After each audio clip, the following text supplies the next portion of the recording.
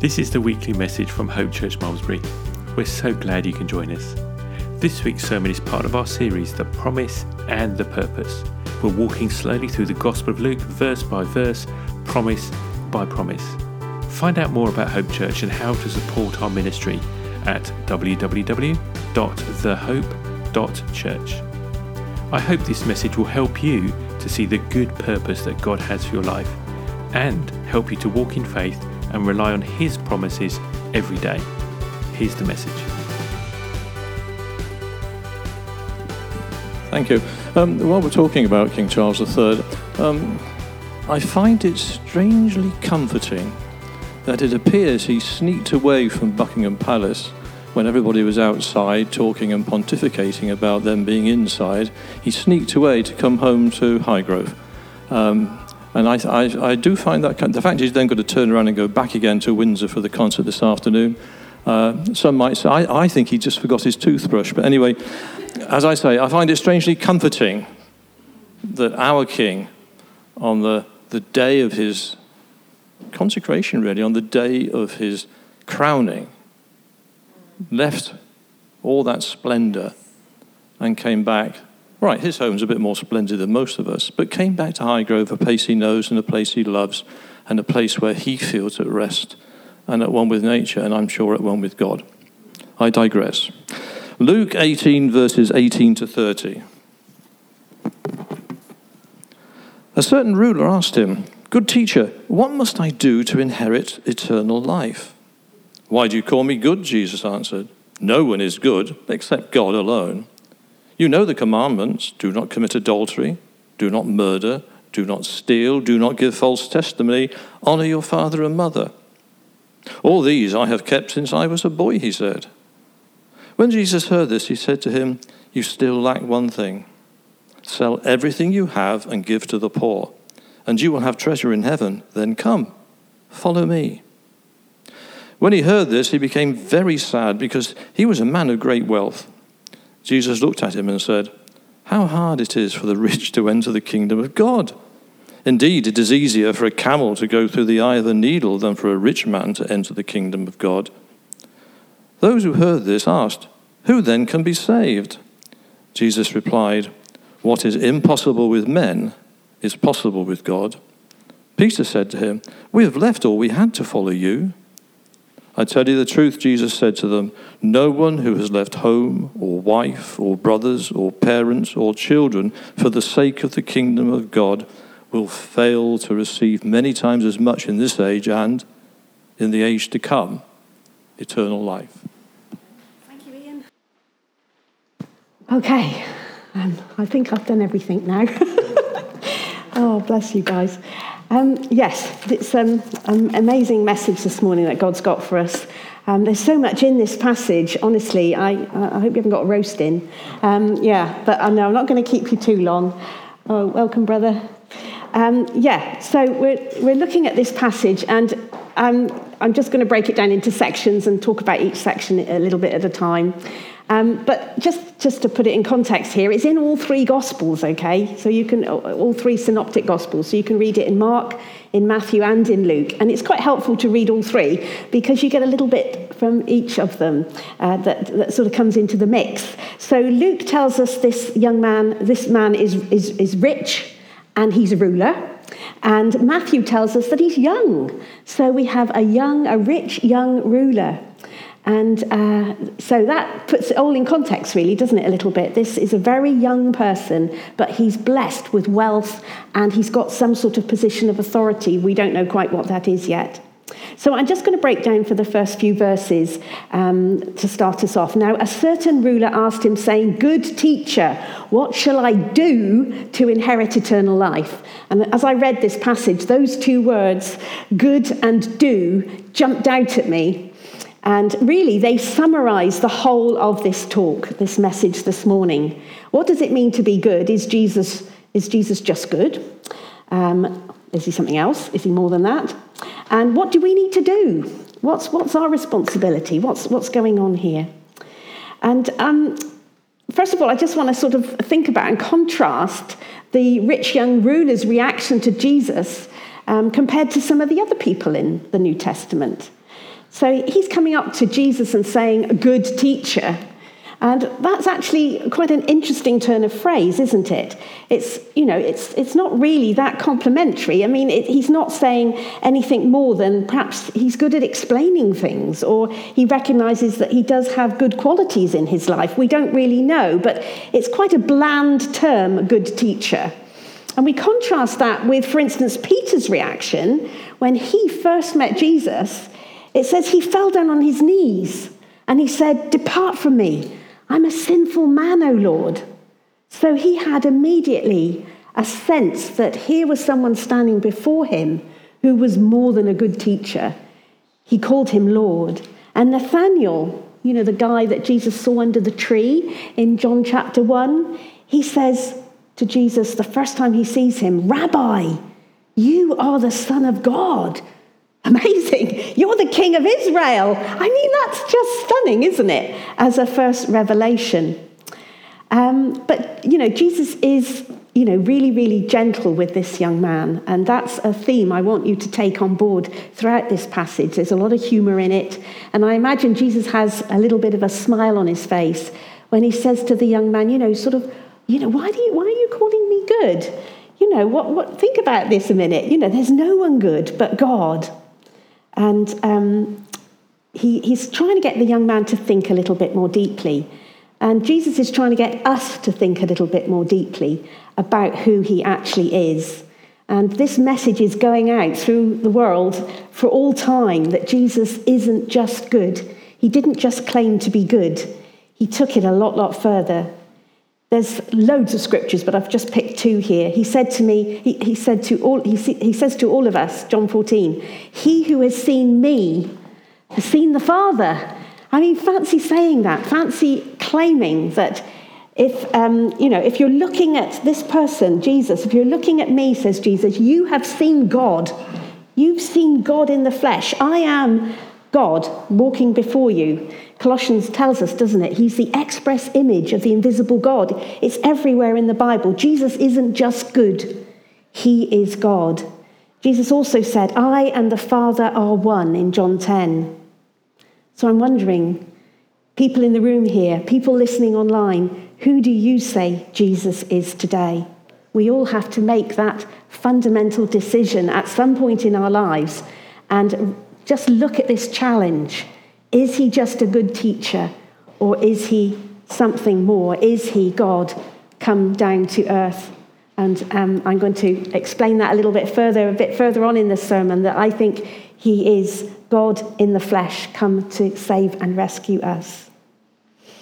The second point that comes out of these first few verses is the rich young ruler's rather amusing statement. What must I do to inherit eternal life?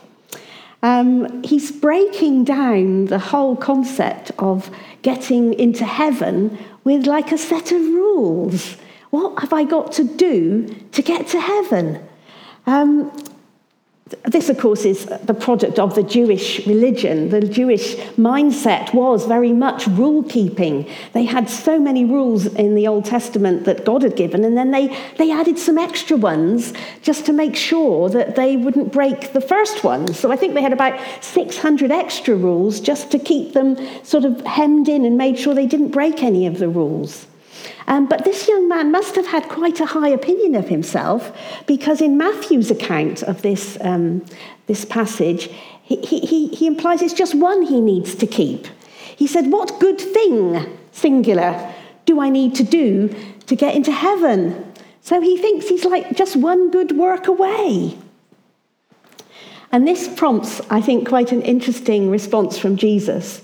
And it's rather lovely, actually, because Jesus doesn't get angry with him, and he doesn't try to immediately point out his limitations and failures. He just gets him to dig a little deeper and get some perspective. So he says to him, "You know the commandments. Don't commit adultery, don't steal, don't bear false witness, honor your father and mother." So he's taking him back to the 10 commandments. But he's taking him back, first of all, to the horizontal ones, the relational ones with other people. And the young man says, All these things I have kept from my youth. That's quite touching in a way, isn't it? Because here I picture him as quite a serious and dedicated and intense young man who is wanting to do everything right. You might be that sort of character where you want to get everything right with God. And we're going to say more about that a bit later. So this guy is diligently trying to keep all the commandments. And in Mark's account, we have Jesus' reaction to this. It says he looked at him and he loved him. He loved him. Even though, as we're going to see, he got it all wrong, Jesus loved him. And that is a really important theme in today's sermon. God loves you. God loves me. Okay, no matter, we might be trying our hardest to do things right. We might not be doing it right. Who knows? But God loves you and he sees your heart. I just want to divert a little bit to something else, because Jesus has gone back to the law in order to help this young man discover where he's going wrong in his checklist to heaven. Jesus goes back to the law, and we can learn something from this. Galatians is a whole book on the law. It's the whole book on Christians who have actually gone back to the law, which is actually another sermon. I was tempted to go down there, but I thought you wanted to get home today rather than tomorrow. So I'm just going to have a little quick dip in, and we can learn a little bit and then move on. But if you have a look at the slide that's up there now, why was the law given? I think I've done this in the New Living to make it a little bit more fluent. It was given alongside the promise, that was the promise to Abraham, to show people their sins. Another verse says, if the law could give us new life, we could be made right with God by obeying it, which is obviously what the young man thought. He could be made right with God by doing all these things. And finally, it says in chapter 3, it says, the law was our schoolmaster or our tutor to bring us to Christ. So the purpose of the law, even the Old Testament law that the Jews were so fixated with, was not actually to qualify them, to make them right with God. The law had two purposes, as I've discovered looking at the Bible. Number one, it was to limit sin. It sort of kept them on the straight and narrow and kept the nation holy. But more than that, the point of the law is designed to show us how incapable we are of keeping it. Have you kept the 10 Commandments? I haven't. None of us can. And this young man didn't realize this at this point. So Jesus took him back to the law. And he said that he had kept all of these relational ones. We don't know whether that's true or not. When you read the New Testament, committing adultery can be looking at a woman lustfully. To murder is the same as getting angry with someone. So I suspect that he hasn't even kept these commandments. But Jesus is trying to get him to think about his own limitations as a human being. Because at the moment, he thinks that he's got it all together. So he takes him back to the commandments, and he says to him, go and sell all you have and give to the poor, and you will have treasure in heaven. Because this is the one thing you lack. Because he'd asked for one thing, hadn't he? And Jesus told him this was the one thing you lack. And of course, the young man did not want to do this. It's quite interesting. Jesus didn't make this a condition of becoming a disciple to any of the other people that he called. For instance, Matthew, the tax collector, was a very wealthy man. He gave a huge feast in Jesus' honor. But Jesus never said, forsake all that you have and follow me. No, Jesus knew that there was something where this young man had put his money in a very, very high place, a place where God should be. And so by not being able to give it all up, Jesus was showing him that actually he'd broken 2 of the commandments. Commandment number 1, you'll have no other God before me. And he obviously had money as his God.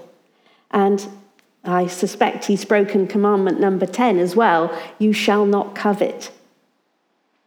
The rich young ruler had an image of himself that he was basically quite a good person. And he compared himself with others. How tempting that is to do. And, when he looked around in his society and his peers and his community, he probably looked quite good.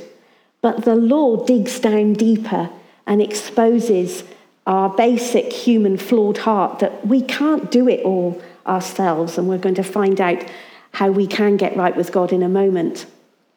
But I just want to say to you that I don't know if you talk to a lot of people about Jesus, but I tried to talk to quite a few people about Jesus. And I think I find this sort of rich young ruler type approach in many of my conversations. You talk to someone and that you try to get them to recognize that they need to engage with Jesus and what he has done for them. But actually, all they can think about is the fact that actually they're quite a good person. They look after their neighbour. They might take meals to sick people. They give to charity. They're not stealing. They're not killing. They're not going around committing adultery. So actually, they think that if God is there and they get to heaven, they're going to stand before him. And, like an exam where there's a pass mark, they think, well, I'm probably in the upper section, so I'll probably get in. How wrong that is, that thinking. And I think it's based on a wrong concept of God. So I'm just going to give us a few scriptures today just to put our mind right about who God is, the characteristics of our God. Hebrews 6:18. It's impossible for God to lie. It's impossible for God to lie. It's not impossible for us to lie, but with God, it's impossible. He cannot lie. Isn't that amazing? So when you read his word, it's truth. It's impossible for God to lie. You have a promise from God. Hold on to it. It's impossible for God to lie. 1 John 1:5. God is light. In him is no darkness at all. Okay? He's not a mixture. Light in the Bible symbolizes everything that is good, life, healthy, whole, everything that is positive. And darkness represents everything that is evil and undermining and destroying. So in God, there is no darkness at all. There's no evil in God. He's never motivated by selfishness, by cruelty. He is love, it says in 1 John 4:8. Psalm 103 verse 8, he's merciful. Our God is merciful. He's gracious. He's slow to anger and abounding in mercy. God is basically kind. And 1 Timothy 6 tells us he's the King of Kings, the Lord of Lords. He alone has immortality, dwelling in unapproachable light, which no man can enter. We can't go there. In our natural state, we can't go to heaven. All these perfections of our God disqualify us. We're like grubs on the ground by comparison. Hebrews 10, it's a fearful thing to fall into the hands of the living God. And our God is a consuming fire. So when we talk to people, we could use Jesus' technique a little bit. If we've got someone that's a bit rich young ruler-ish, and he or she is thinking that they're basically quite a good person, we could use this technique of perhaps introducing the 10 Commandments and the holiness and the purity of God. I'm not saying we should ridicule people, bring them down and expose them in any unkind way. But we can gently say, it's impossible for me to keep the 10 Commandments. How about you? So what hope can we give them? What hope can we give the rich young ruler? What was Jesus trying to get to? Where was he trying to go with all of this? And I think probably most people in this room would agree with me. And as far as I can tell, Christianity is a unique religion. There are many religions for people to choose from on our planet, but Christianity has some unique claims. And one of them is that it doesn't put the burden of salvation on us. That is huge. The religions that I know about require us people to do things all the time. They have to go places, they have to give things, they have to make pilgrimages, or whatever it is. People constantly are living under a sense of condemnation, of not making the mark. They have to do something to be accepted by God. But God looked at our state. He looked at our imperfection. The law is one of those things that exposes us. Some of us think we might be better than others in getting to heaven. If you think about heaven as a place where you need a ladder to get to, well, your ladder may be longer than mine, but it's still not long enough. None of our ladders can ever be long enough. And God recognized that. So he came as a man. This is the amazing difference of Christianity. God came as a man and lived on this earth with us and experienced life with us. And yet he lived a perfect life. It said that he fulfilled the law. He was the only person who had ever lived it perfectly. The Bible says that Jesus is this man. He is the Word of God that became flesh and lived among us. And he came to show us what God is like. And then, strangely, at the height of his ministry, when he was just starting to get his message out, just starting to get crowds following him and lining the streets and wanting to engage with him, he then let himself be killed. Why did he do that? At that point, something amazing was taking place. The Bible tells us that God was doing something in 2 Corinthians 5. God was making Jesus sin. He who had no sin, just think of that, the perfection of God himself, came down and took all of the things that we're ashamed of, all of the despicable deeds that have ever been done by man on this planet, all the lies, the adulteries, the murders, the thefts. And he put those horrific things on the spotless Lamb of God, as he's called, Jesus. And a divine exchange happened. He became sin. He took my sin. If you think of it as my Bible, here's me with my sin. Jesus took my sin, sinless, spotless Lamb of God, took my sin, and I am now free. I am sinless. I have right standing with God. The Bible calls it righteousness.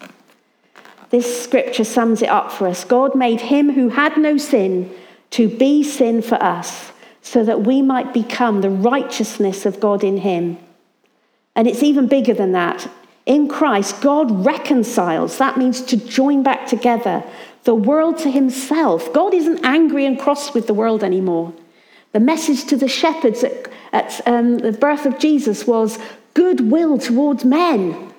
God is not angry with the world. He has reconciled the whole world to himself, even the horrendous deeds from, despots and tyrants, names we could think of.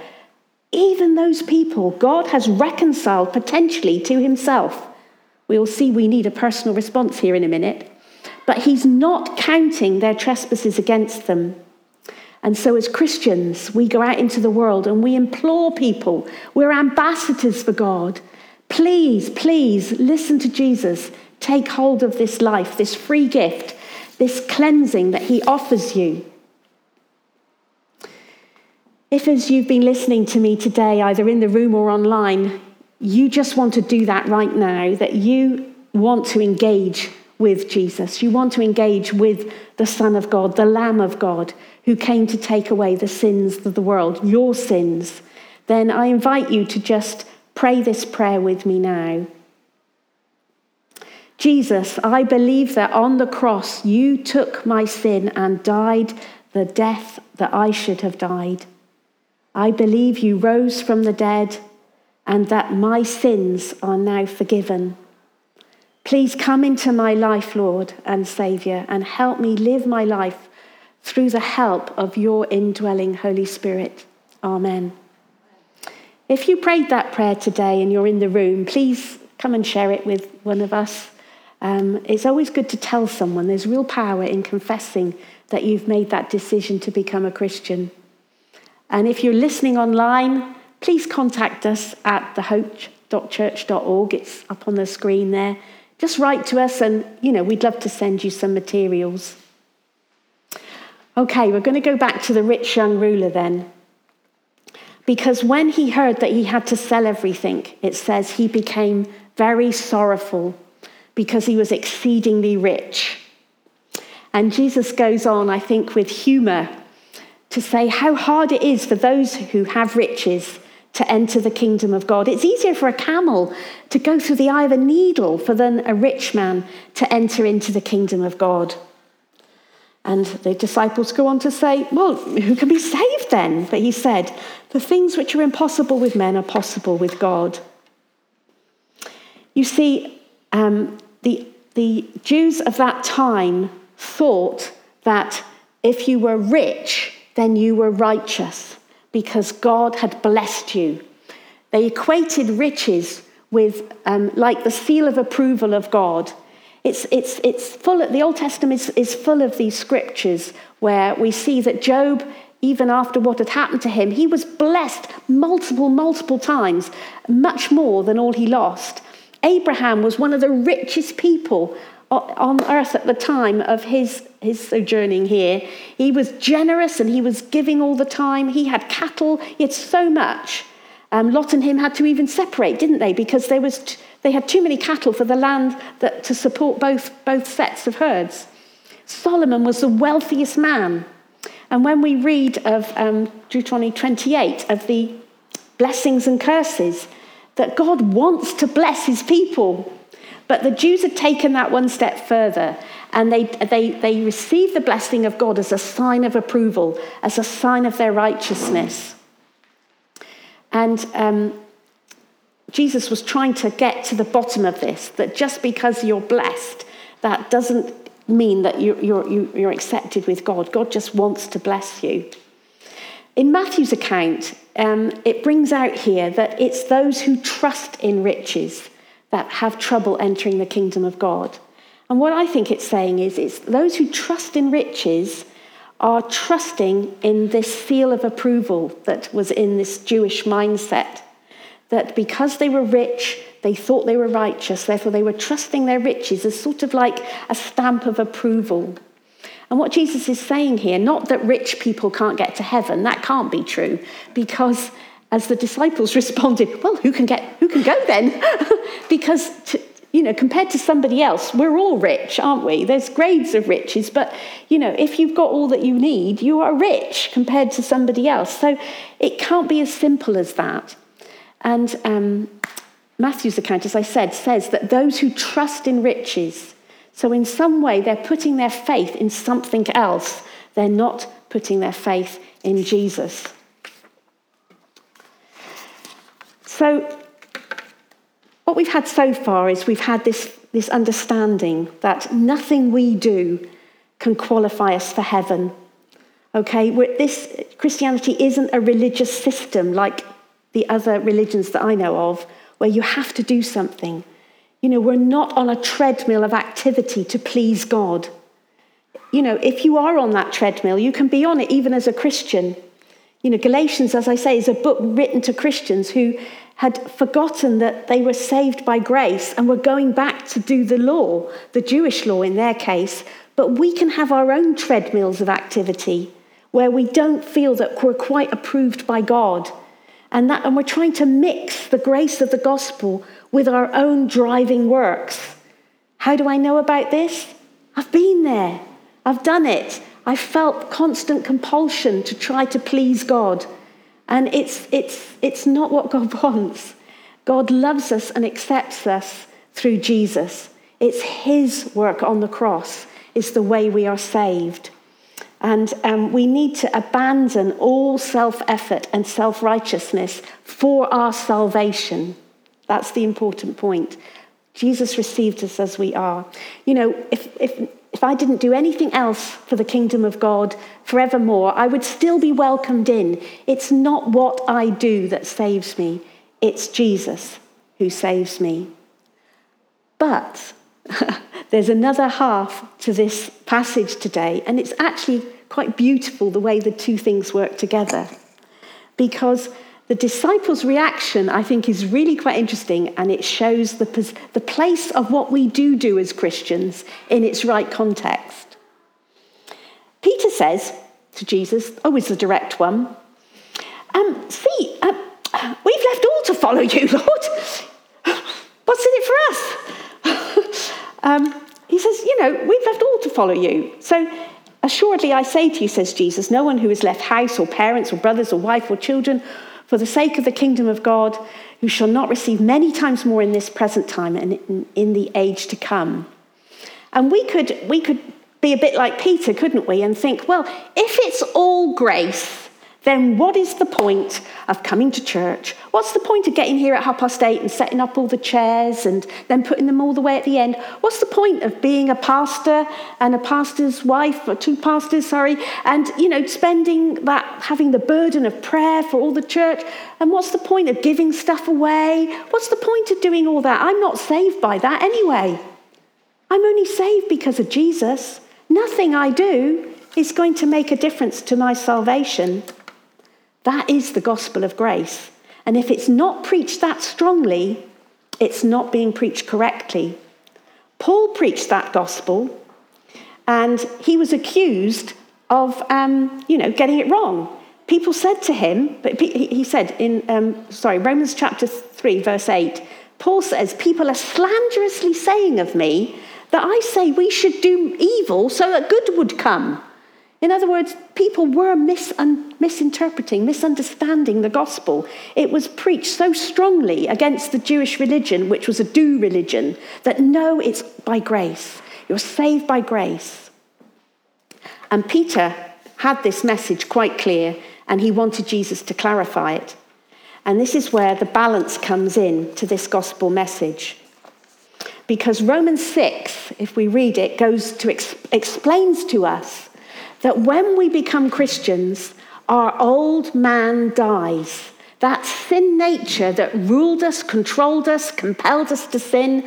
If we tried not to sin, that sin nature still was there driving us. That man dies. This is the power of the gospel.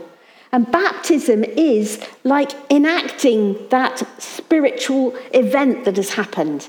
I don't know if some of you have been dunked baptized, but I was baptized as an adult, and we went to the sea and did it, and it was great. And I'd understood this, and I said, hold me down. I want to feel I've died.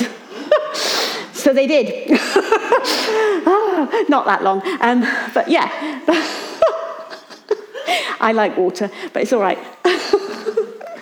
Yeah, but the point is, when we go into the waters of baptism and we go underneath, it is good to take time to think, I am dying spiritually.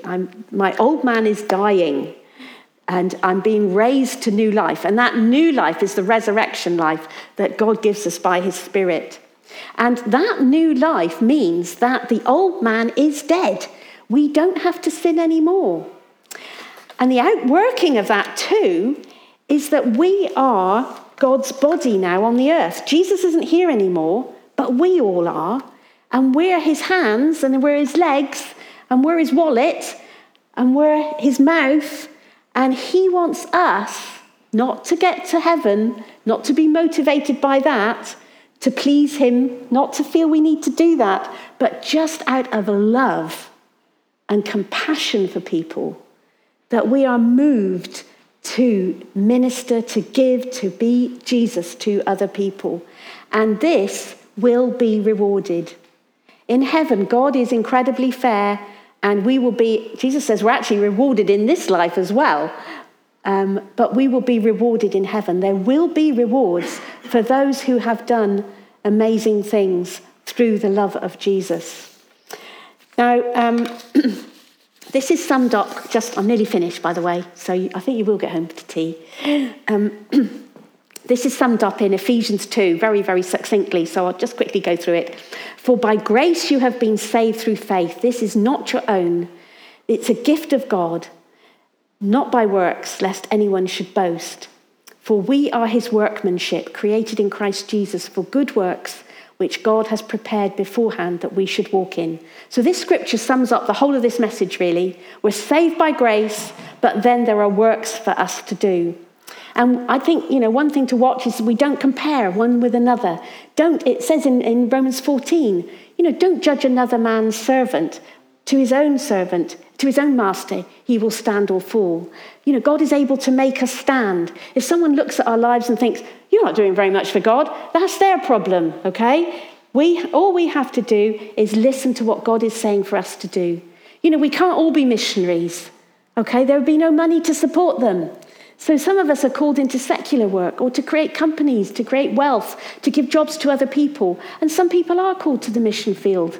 And they can receive the money from other people to support their work. The two work together. So we just have to look at the big picture. I always think of it as a tapestry. The body of Christ is like a tapestry. And we're all a thread. And we're making a beautiful picture. We're serving other people because we love God. So there's a whole sermon there, as you might imagine, looking at scriptural rewards. And I've put some further study references on the bottom there if you want to look at it yourself later.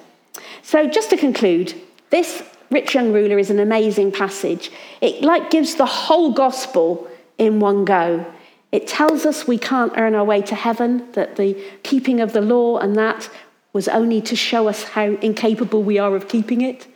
To cling tenaciously to Jesus and what he has done with no merit and we don't bring anything to the table. It's Jesus and Jesus alone is why we are saved. But then the outworking of that in our hearts is that we go out in love and service as his body here on earth to just be him to people. And I just want to encourage you all with the last scripture. God is not unjust.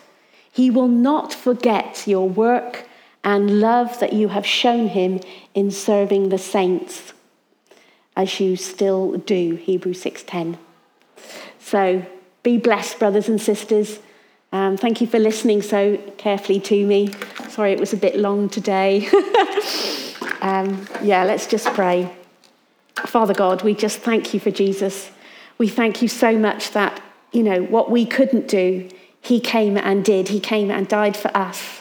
He took our sin. He took everything that was a barrier to coming into that glorious throne room one day and standing before you, something we could never have ever achieved through our own effort and merit. Thank you, Jesus, that you have done it for us. You've taken our sin. You've made the way clear again. You've taken the blockage out the way. And we come to you in simple faith and receive that truth. Help us, Lord, to connect with you in a personal way and know what are the good works, the gracious works, the works prompted by love and our just joy of your salvation that you want us to get engaged in to bring your light and love to a dying world. Amen.